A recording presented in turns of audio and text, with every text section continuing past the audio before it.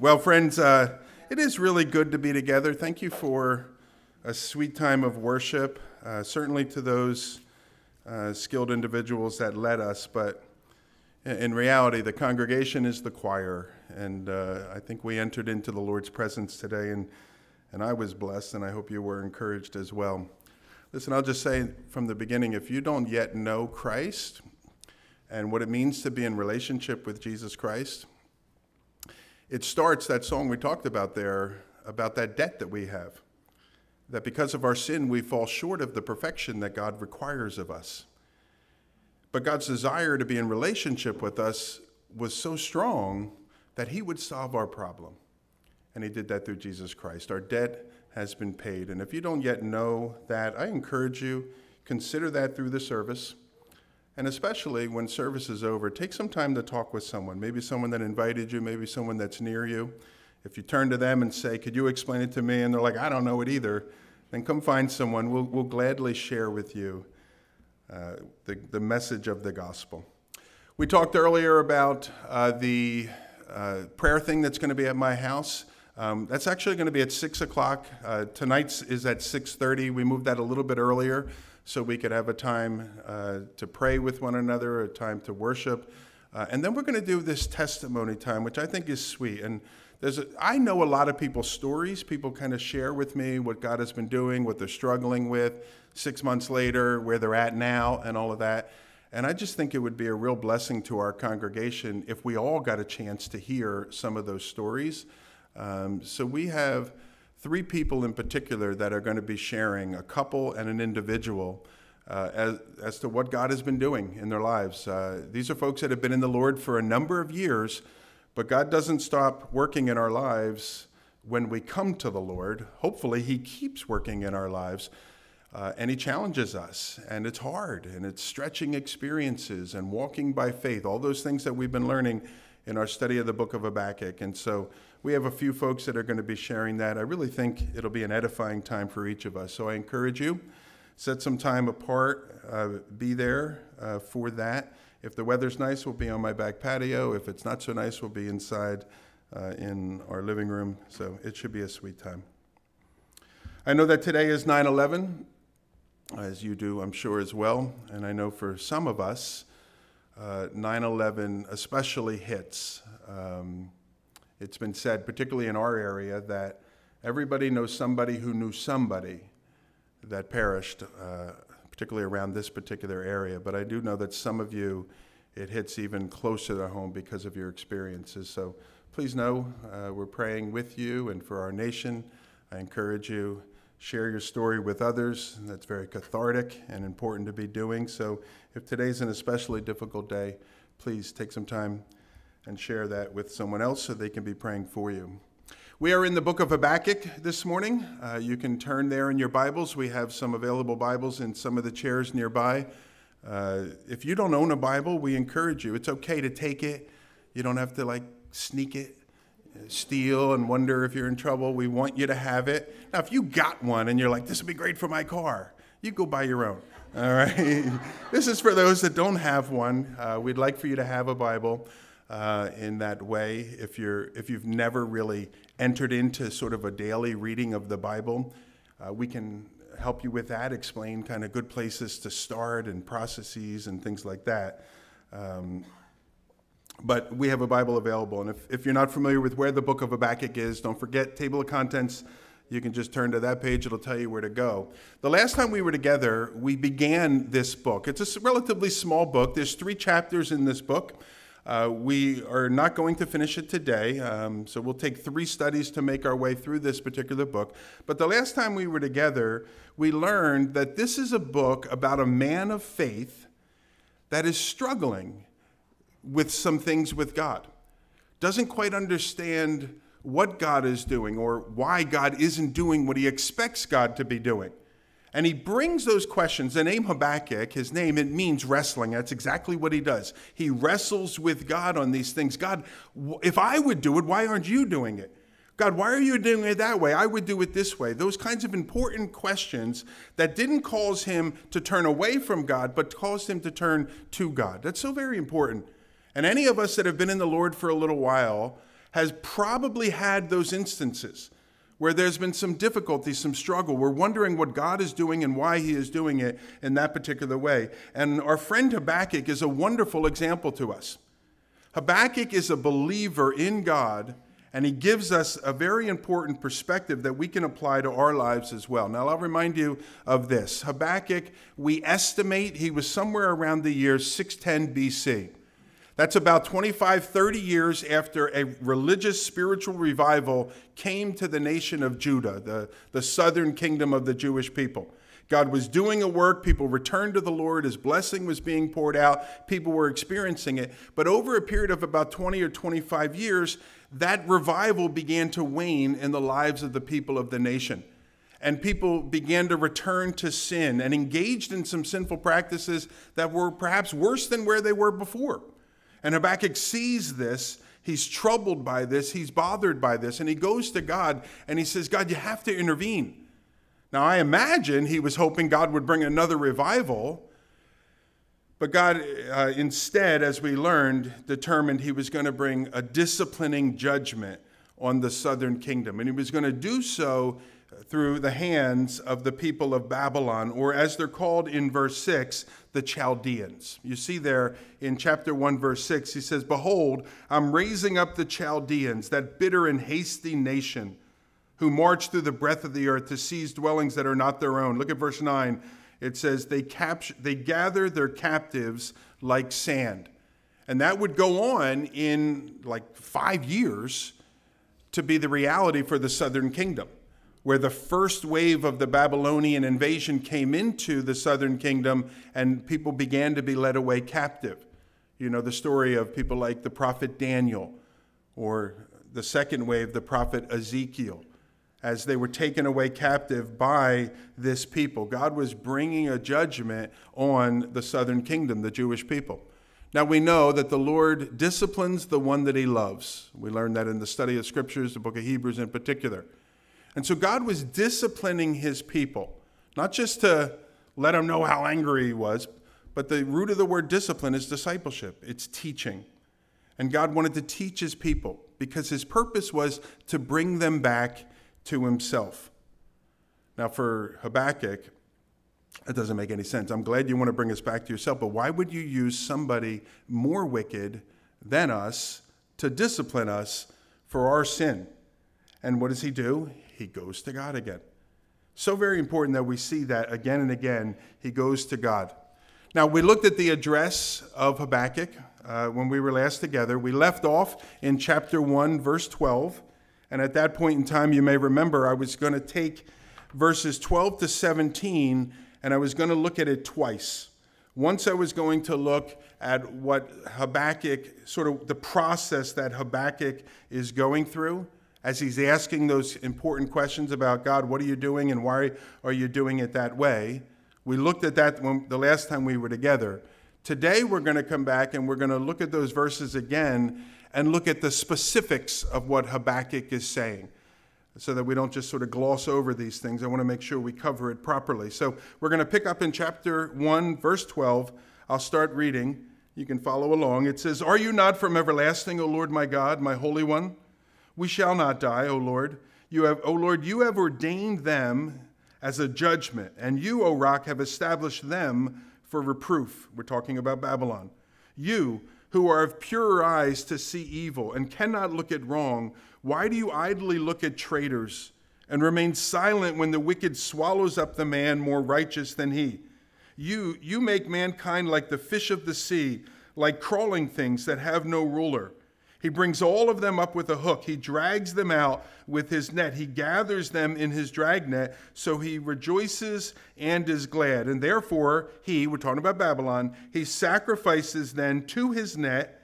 He makes offerings to his dragnet, for by them he lives in luxury, and his food is rich.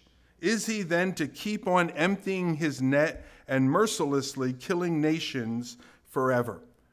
So a little bit of a tricky passage, challenging passage, because what Habakkuk is doing, he's both talking to God, but at the same time he's also talking about Babylon in this passage.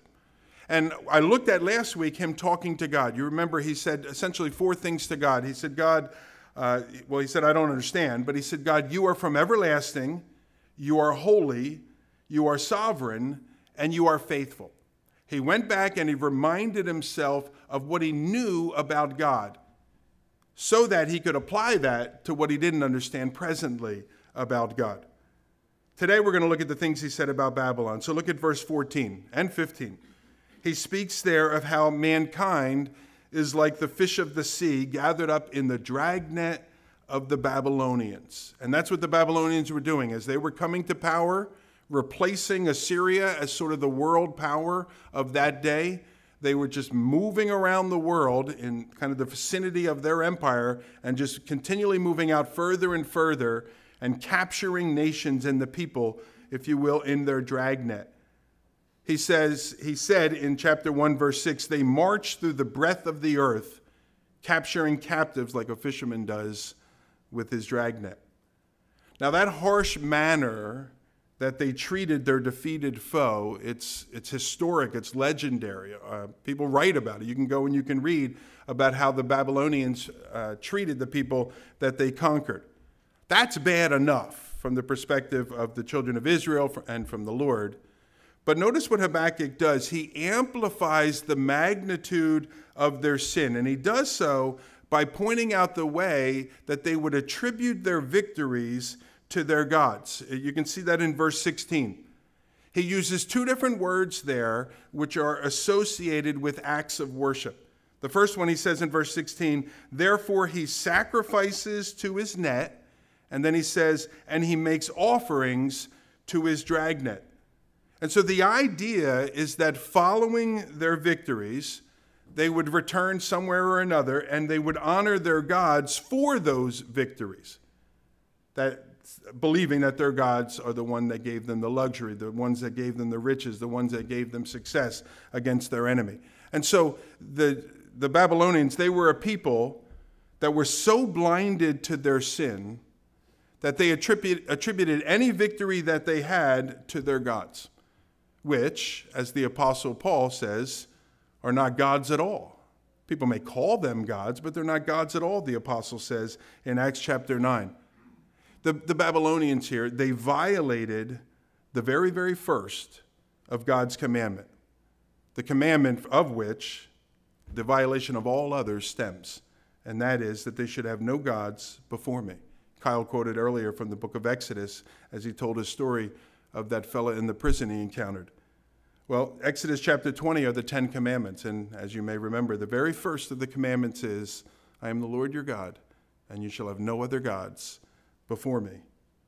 It was God himself, as we learned, that raised up Babylon to accomplish his purposes. And now Babylon is attributing their success to their false gods. Look at verse 17, Habakkuk, he goes on, he says, is he then, we're talking about Babylon, is Babylon then to keep on emptying his net and mercilessly killing nations forever? Habakkuk wondered last week, chapter 1, verse 2, why God wasn't doing something about Judah. Now he wonders if God is ever going to do something about Babylon. Again, notice he says, is he then going to keep on doing this forever, killing nations forever? He's wondering here how long God's going to allow the wicked Babylonians to continue their cruel conquest and then give glory to their false gods. So again, Habakkuk is a man of faith. He had settled, we saw this last week, that God was eternal. He had settled that God was holy. He had settled that God was sovereign. And he had settled that God was faithful. All these things he knows to be the case, and he's resting on those realities.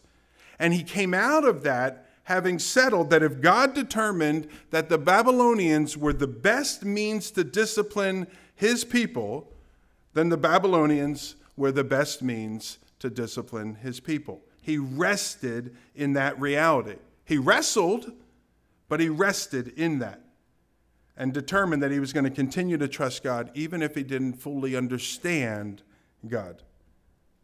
But he poses this question, how long, Lord, with Babylon? They're going to go on forever doing the things that they are doing. Now notice how chapter ends. Chapter 1 ends right there. There's no answer to his question. An answer is going to come later on, but it doesn't come immediately for Habakkuk. So he poses his question, and then he's left to wonder if God even heard the question, or if he would ever provide him with an answer to that question. So notice with me then what Habakkuk does, because I think this is important for us. We come to God with what's on our hearts. I think that's very important. You can be as honest with God as you need to be, bear what's going on inside of you. And then sometimes as we do that, we don't get our response, at least not immediately. And we get frustrated. God, I posed this question to you an hour ago and you still haven't answered. A week ago and you still haven't answered. Lord, a year ago, 3 years ago. Why aren't you answering? Now, what Habakkuk does is model for us waiting in faith, which I think is a very, very hard thing to do as Christians. We don't like to wait. As Americans, we don't like to wait. We get frustrated at the microwave oven. 30 seconds. I can't believe I have to wait 30 seconds. We get frustrated at these things. And yet sometimes God tells us to wait for years to see what he is doing. And that's hard. And a lot of times we want to get ahead of God. I'm just going to go ahead and I'm going to do what I want to do, God, and you're going to have to sort of accommodate and end up blessing it. And God says, don't get ahead of me, wait. Watch what Habakkuk does here. In chapter 2, verse 1, this is really actually connected back with chapter 1. He says, so he asks his question, how long, Lord, with Babylon? And then in verse 1, I will take my stand at my watchpost and station myself on the tower and look out to see what he will say to me and what I will answer concerning my complaint. So what does he do? He determines he's going to wait for God's reply. I'm not going to get ahead of God.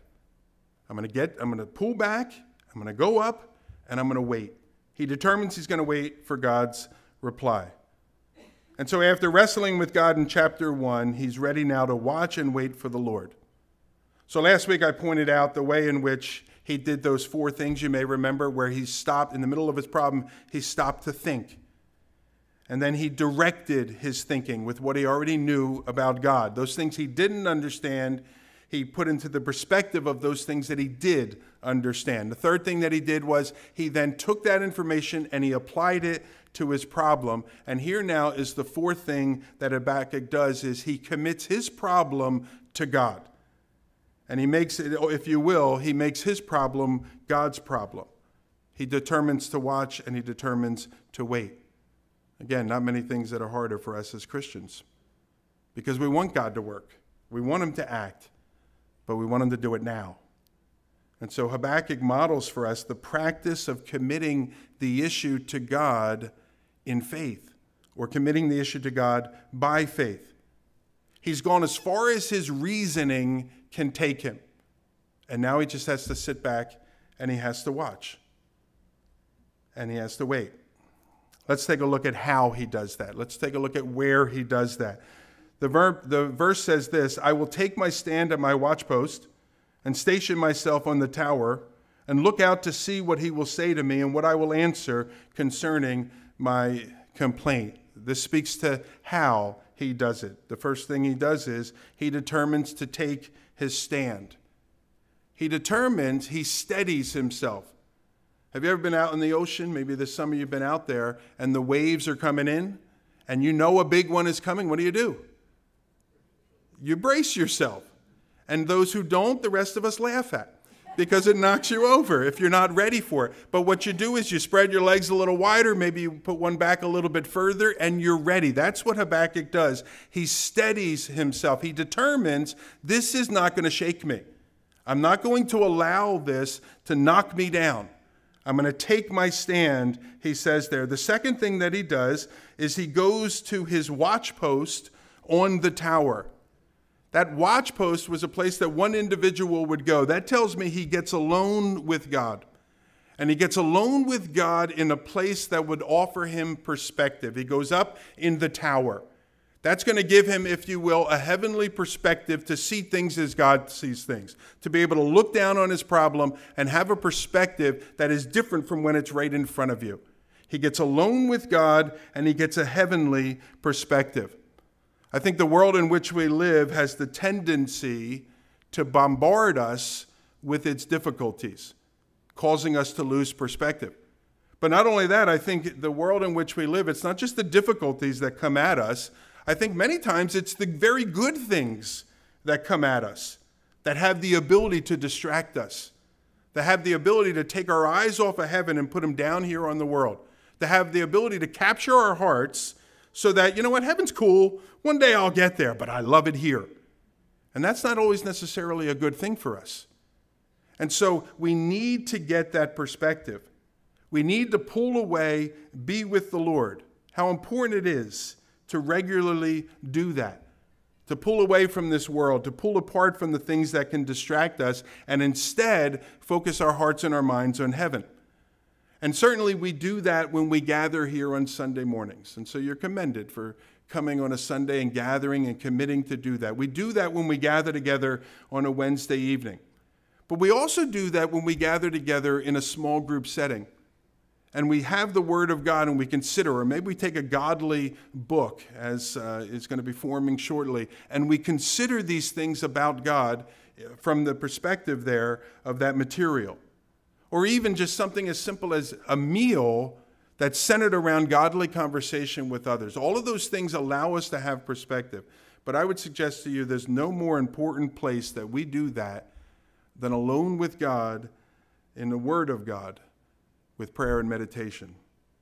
And so some people call that their quiet time. Other people call that devotion. But a regular time of sitting with the Word of God and allowing the Word of God speak into your life and give you perspective.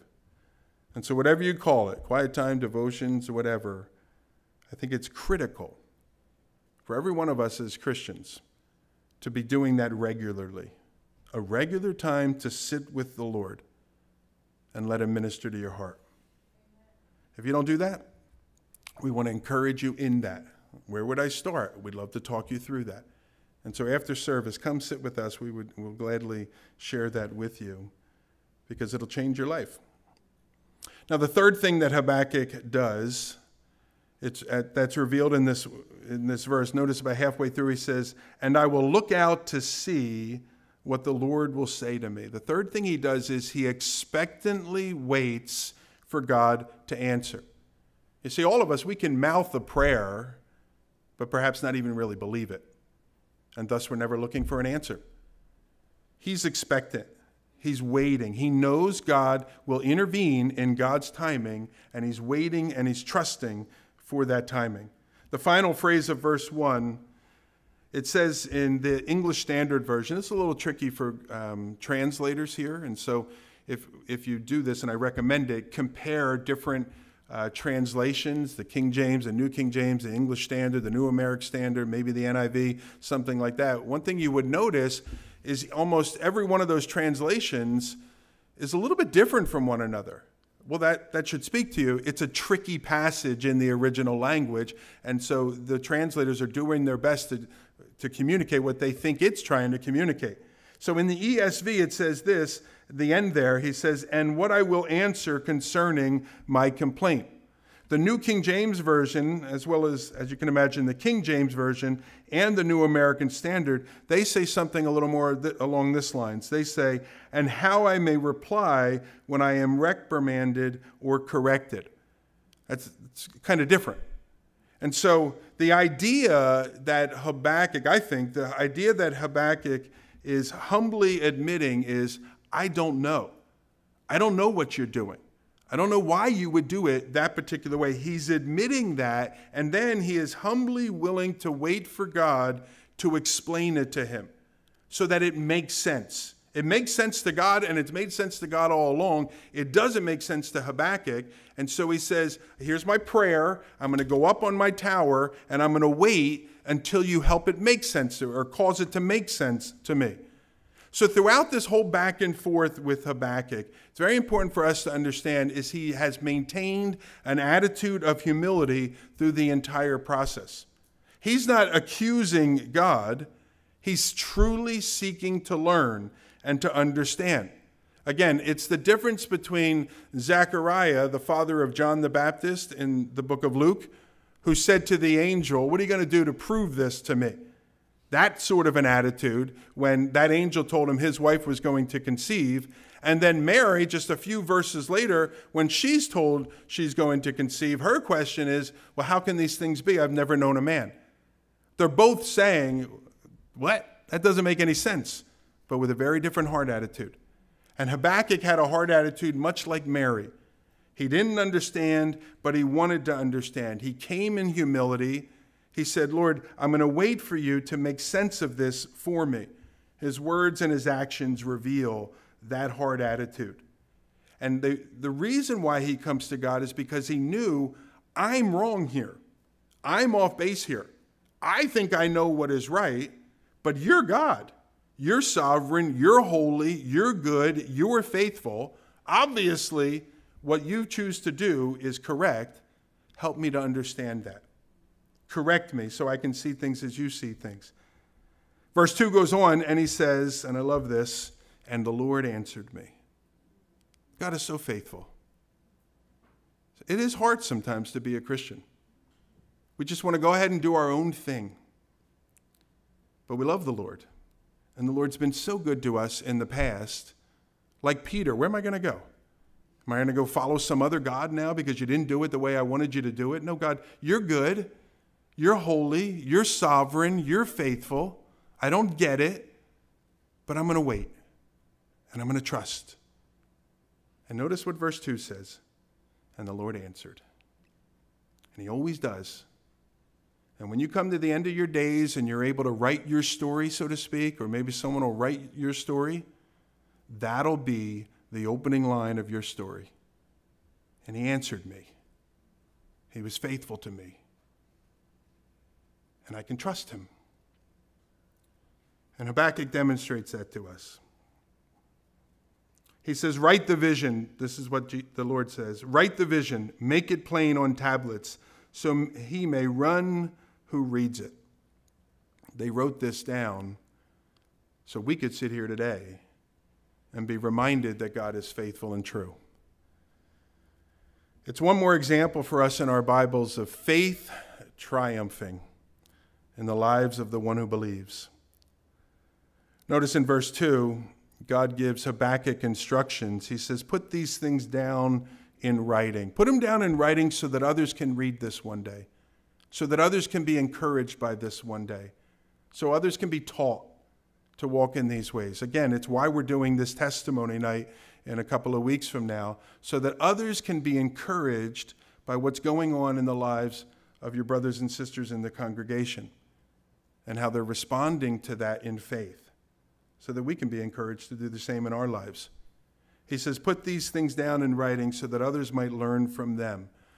This revelation here to Habakkuk, and not just the revelation, but this whole experience that Habakkuk is going through, it wasn't just for his benefit. It was for each of our benefit here this morning. And anyone else who has ever looked at this book, read these words in the couple of thousand years since it was delivered. Once more, faith triumphs in the midst of his uncertainty.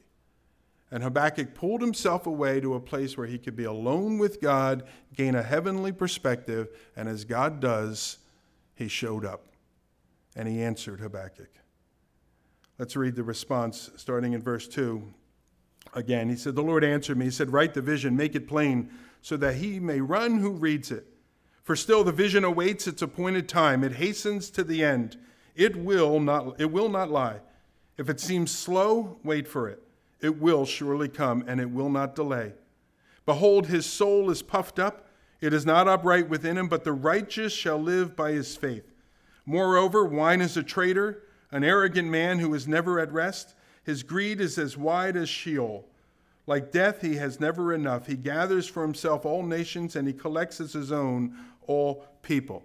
God tells him, write this down. I think there's some valuable lessons here for any one of us that have the opportunity to communicate God's word in some way. And so whether you're a preacher on a Sunday morning, or you're a Sunday school teacher communicating to some kids, or you're leading a small group Bible study in some way, or you're just simply trying to communicate to a friend the things you've learned about the Lord, I think there's some lessons here for us. He's told to make it plain. Make it plain in order that others might be able to see from it and learn from it as well. Over the years, from time to time, I've encountered Bible teachers that seem like they take delight in confusing us as their listeners. I'm not sure if that's actually their goal, but it sure seems like that's what they're trying to accomplish. That they feel that they've somehow accomplished their job if none of us know what they're talking about. I don't think that's what the Lord would have for us. I think the greatest compliment a Bible teacher can receive is for someone to say, I get it. I understand now what God's trying to say to me through that passage. That's what the Lord would have for us. And so that person that's communicating the Word of God, they need to make it plain. Notice it says, so that he may run who reads it. God told Habakkuk to present what he had learned in such a way that others might be able to do something with that learning. We might rephrase that as make it applicable to people's lives. And so I encourage you, as you share what God has been teaching you with other people, make sure in that process you're communicating how you've been able to apply that teaching to your life and how they might be able to apply that teaching to theirs. The Lord says, write the vision. He says, make it plain. He goes on from there, and he speaks about a future judgment that will come on Babylon. Remember the question at the end of chapter 1? God, are they going to do this forever? Are they going to be able to just conquer nations forever and treat them the way that they're treating people? And he says there at the end of verse 3, or the beginning of verse 3, for still the vision awaits its appointed time. This speaks to this idea of God's timing, not Habakkuk's, and not anybody else's. And sometimes, again, that timing seems to be slow. That timing seems to be delayed. Many times the delay causes us to doubt that it will ever come. But notice what he says there in verse 3. He says, Habakkuk, it will surely come. Habakkuk, he says, I will surely deal with Babylon. Perhaps not according to the timeline that you or others might prefer, but I will surely deal with Babylon. Look at verse 4. He continues. He says, behold, his soul is puffed up. It's not upright within him, but the righteous shall live by faith. Habakkuk wondered why God would choose Babylon, a nation that was more wicked than Judah, to judge Judah. It's almost like Habakkuk is saying, God, don't you know how bad those people are? And the Lord says, I know all about those people. I know that they're proud. I know that they're puffed up. I know that their heart is upright. Their soul is upright within them. I know all of that. I see it. I'm aware of it. It says there that he saw that the nation's soul, the nation of Babylon, that their soul was not upright within them. And because of that, God was going to deal with them too in his timing. Because of that, they would no longer cease to live, cease to exist, if you will. But notice the contrast here. In verse 4, after he talks about their soul being puffed up and not right, he says, but the righteous shall live by his faith. So the proud and puffed up Babylon, they would die. But the godly remnant of the Jews, they would continue on by faith. So yes, God would use Babylon to discipline his people. But it was not going to result in the total destruction of his people. God was going to discipline his people for the purpose of causing them to return to him by faith. And the Lord is calling Habakkuk to continue in that faith. He's calling Habakkuk to continue to trust him. And so I wanted to paraphrase what we've learned here in these couple of verses. He says, Habakkuk, I've heard your prayer. I understand your concern, and here's my answer. It is true that I've raised up the Babylonians to punish my people, but don't interpret that to mean that I'm endorsing their evil or their sin. On the contrary, I will judge them in due time. I've raised them up, and I'll bring them down. And through all of that, my people must continue to trust me. He says, the one who is truly righteous must live by faith in me. His answer is Judgment will come, Babylon. In the meantime, live by faith. Now that little phrase there in verse 4, it appears 3 times in the New Testament. This is one of the reasons why the book of this book of Habakkuk is one of the most quoted books in the New Testament among the minor prophets, because this verse appears 3 different times in the New Testament. And what's interesting to note, it's in 3 completely different contexts in the New Testament. And so one of the times, the verse says, the just shall live by faith. One of the times, it's in the context of speaking about the just or the righteous and how a person becomes righteous. Another time, it's in the context of living, walking in our relationship with God. And then the last time, it's in the context of faith.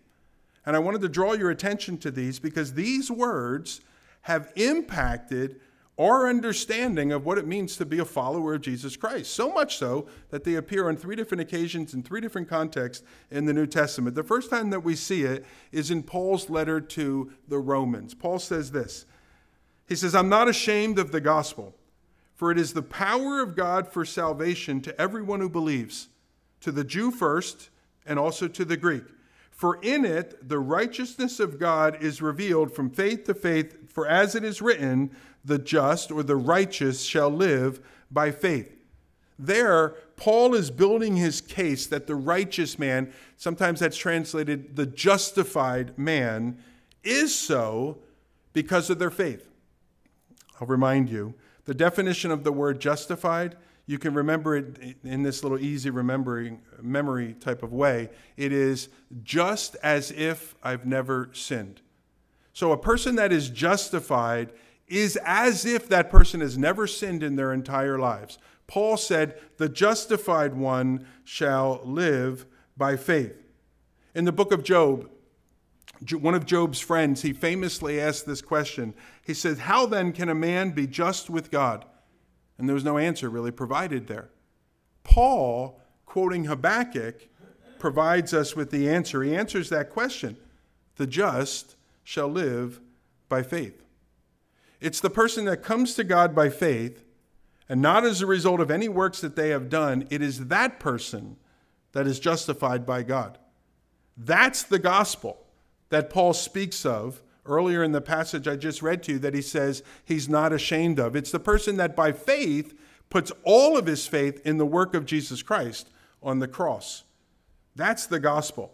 And that's the gospel that has the power of God unto salvation for all who believe. Paul quotes the verse from Habakkuk in the book of Romans.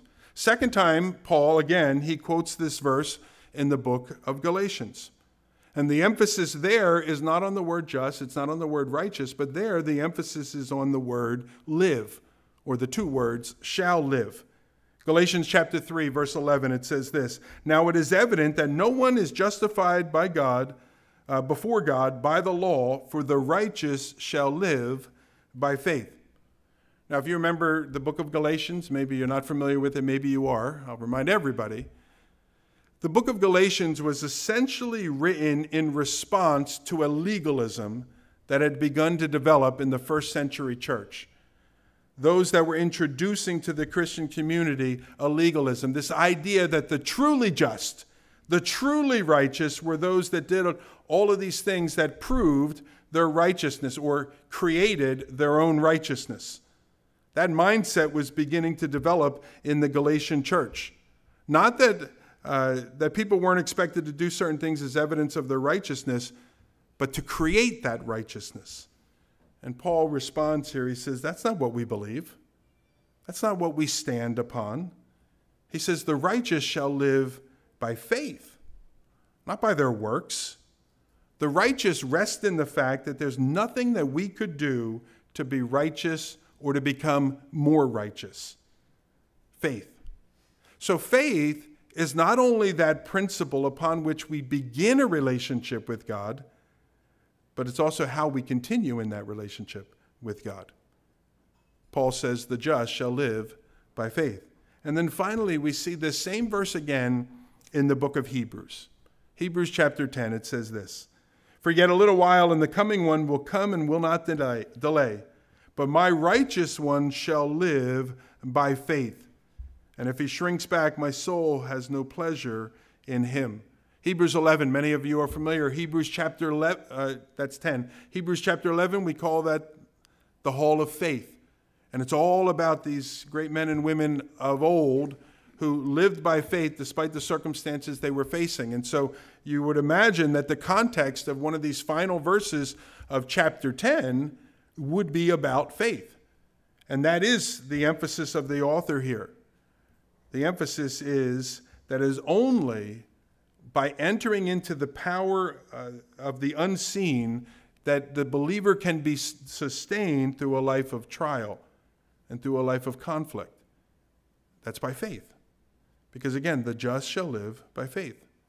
We don't always have the answers to our questions. And so in response, we must live by faith. That's what Habakkuk is being told to do here by the Lord himself. Habakkuk wondered if God knew just how wicked Babylon was. The Lord says, I completely know, and I will deal with them, and I'll do so in my timing.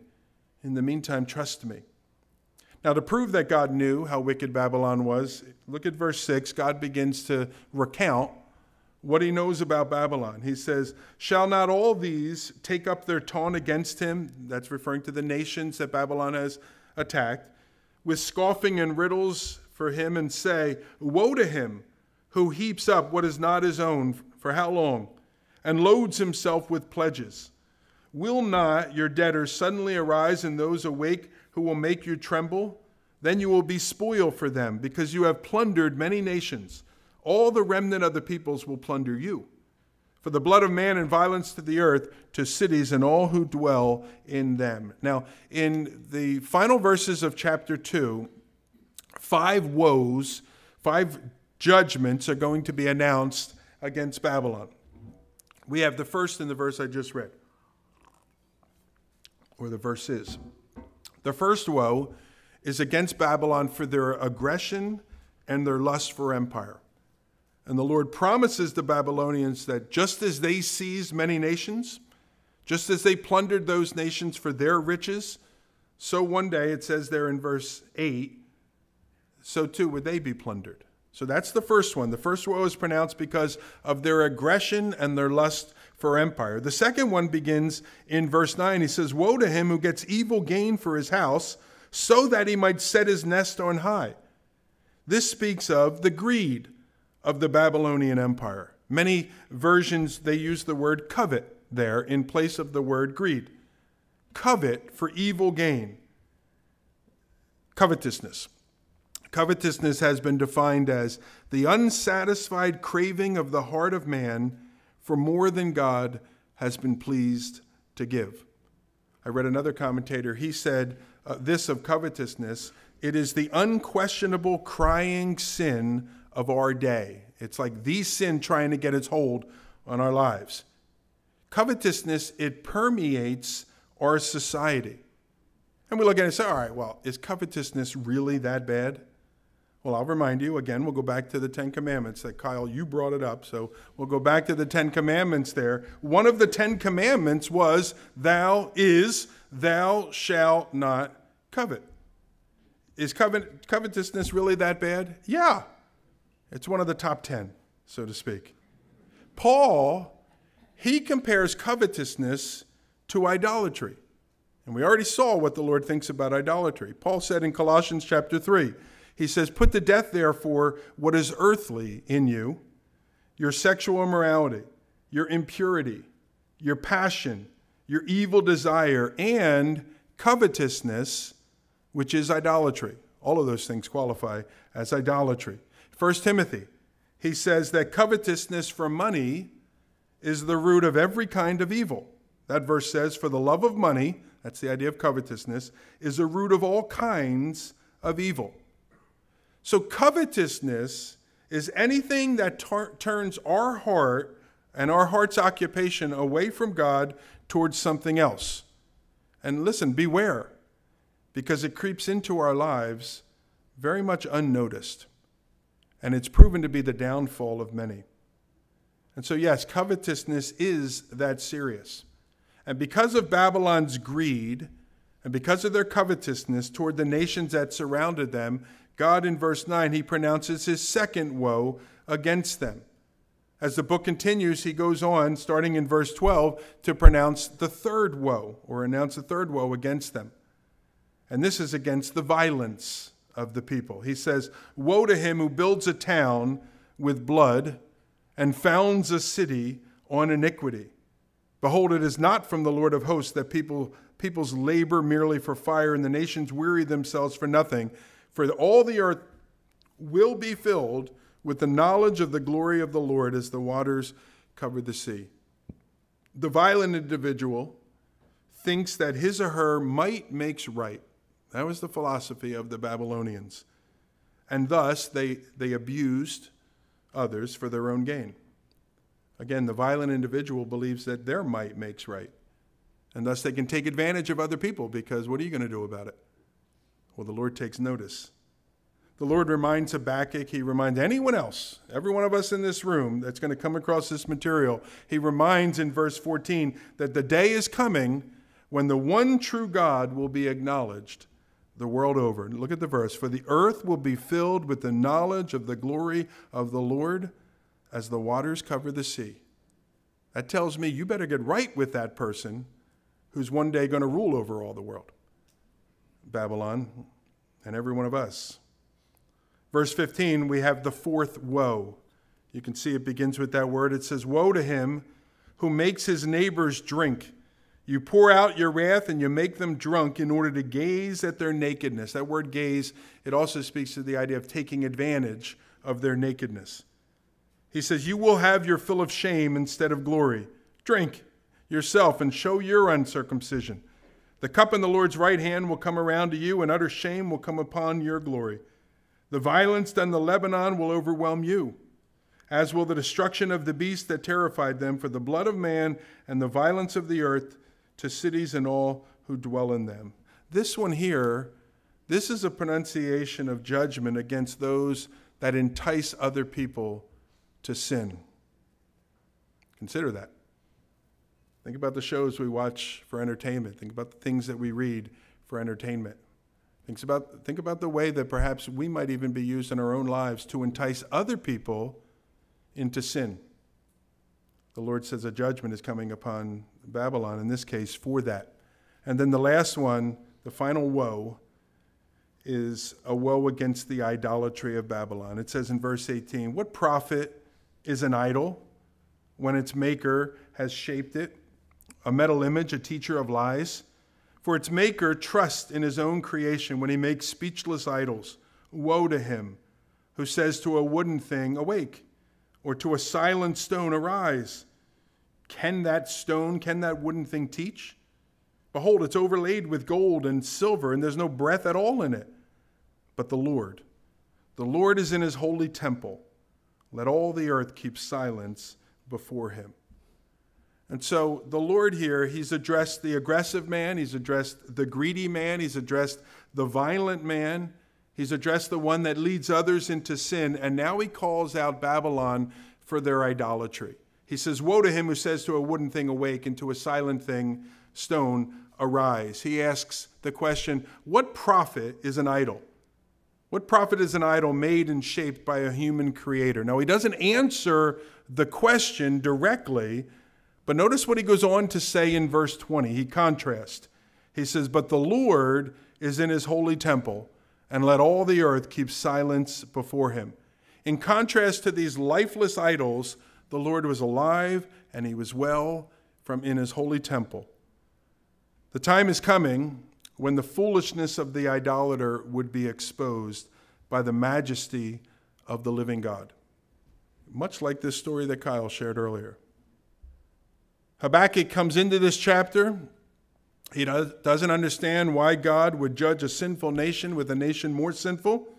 He ends the chapter by being reminded of God's wisdom, by being reminded of God's strength, by being reminded of God's ultimate triumph over wickedness. God knew that Babylon was filled with the proud, the greedy, the violent, the drunk, the idolater, and the Lord knew how to deal with them. And so this morning, as I close from chapter 2, Let me just make this point of application. Remember we learned earlier where Habakkuk was told to write it down, make it plain so people can run with it. One of our obligations here is to make it applicable so people can do something with it. Well, that's what I want to do. And so I think the point of application is this. These woes that are pronounced against the king of Babylon and his armies, they reveal to us the mind of God toward these things in our lives as well. And so I would encourage you, allow the Lord to search out your heart this morning concerning these things. Is there a bit of covetousness and greed that has begun to settle into your heart? Well, now you know how the Lord feels about that. Is there a propensity toward violence, even just the philosophy of your might makes right? So maybe you're not physically violent, but you have power, and you'll take advantage of other people because of that power that you have. Is there a bit of that taking root in your heart? Have you in the past, or God forbid, do you still put stumbling blocks before others in matters of sin? It's funny. It's just a joke. It's no big deal. It is a big deal. We now know the heart and the mind of God concerning those things.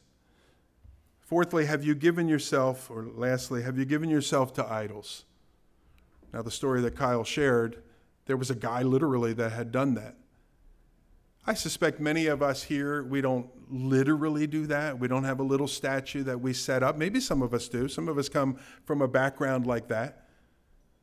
But idolatry is more than a little statue that you go and you talk to and you pray to. Again, idolatry, it has this idea of anything that gains control of your heart and, if you will, pushes God off the throne of your heart, where that primary place should be. Has something taken the place of God on the throne of your heart? Let God search out your heart on that. Is something taking up root there? Babylon was judged for these things, and believing God to be the same yesterday, today, and forever, is it reasonable for us to conclude that he wouldn't care about these things in our lives? It's not. We know that he does. And so look, I know, that's a heavy word to sort of end our time together, but we want God's word to search out our hearts. And sometimes it's like, wow, this is great, Lord. And other times it's a heavy word. But we need all of those things. And we need God to minister to us through his word. And so that is my prayer, that God would minister to each one of us in the deepest places of our hearts, so that, as Paul says in the book of Romans, we might be transformed more into the image of his Son. That's what we want, right? That's why we're still here on the earth, on this journey, is that we might become more and more like Jesus until the day that he calls us home. And so let's allow God to do that work in each of our hearts. Let's pray together.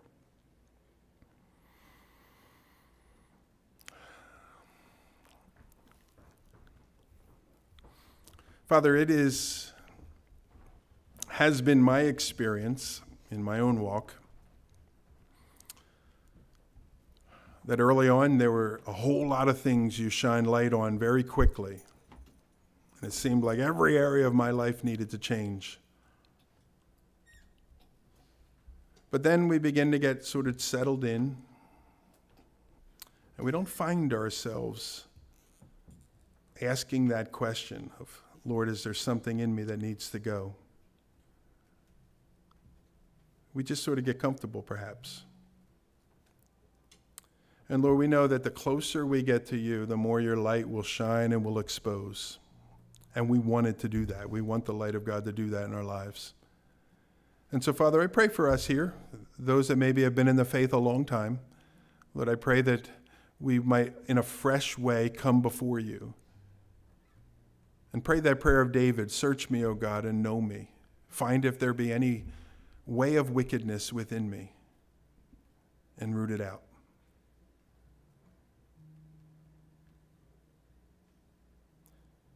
And Lord, we believe that as you do that, in a fresh way, we can enjoy an even more unhindered fellowship with you. And that's what we desire. Lord, for those that have yet to begin a relationship with you, would you reveal your holiness, your goodness, your mercy, your love, your plan through your Son, Jesus Christ, and open their hearts to believe. And Father, for those that are in the Lord, would you remind us afresh that the righteous shall live by faith, and all of that, what that means, that we would walk in it. We ask in Jesus' name today. Amen.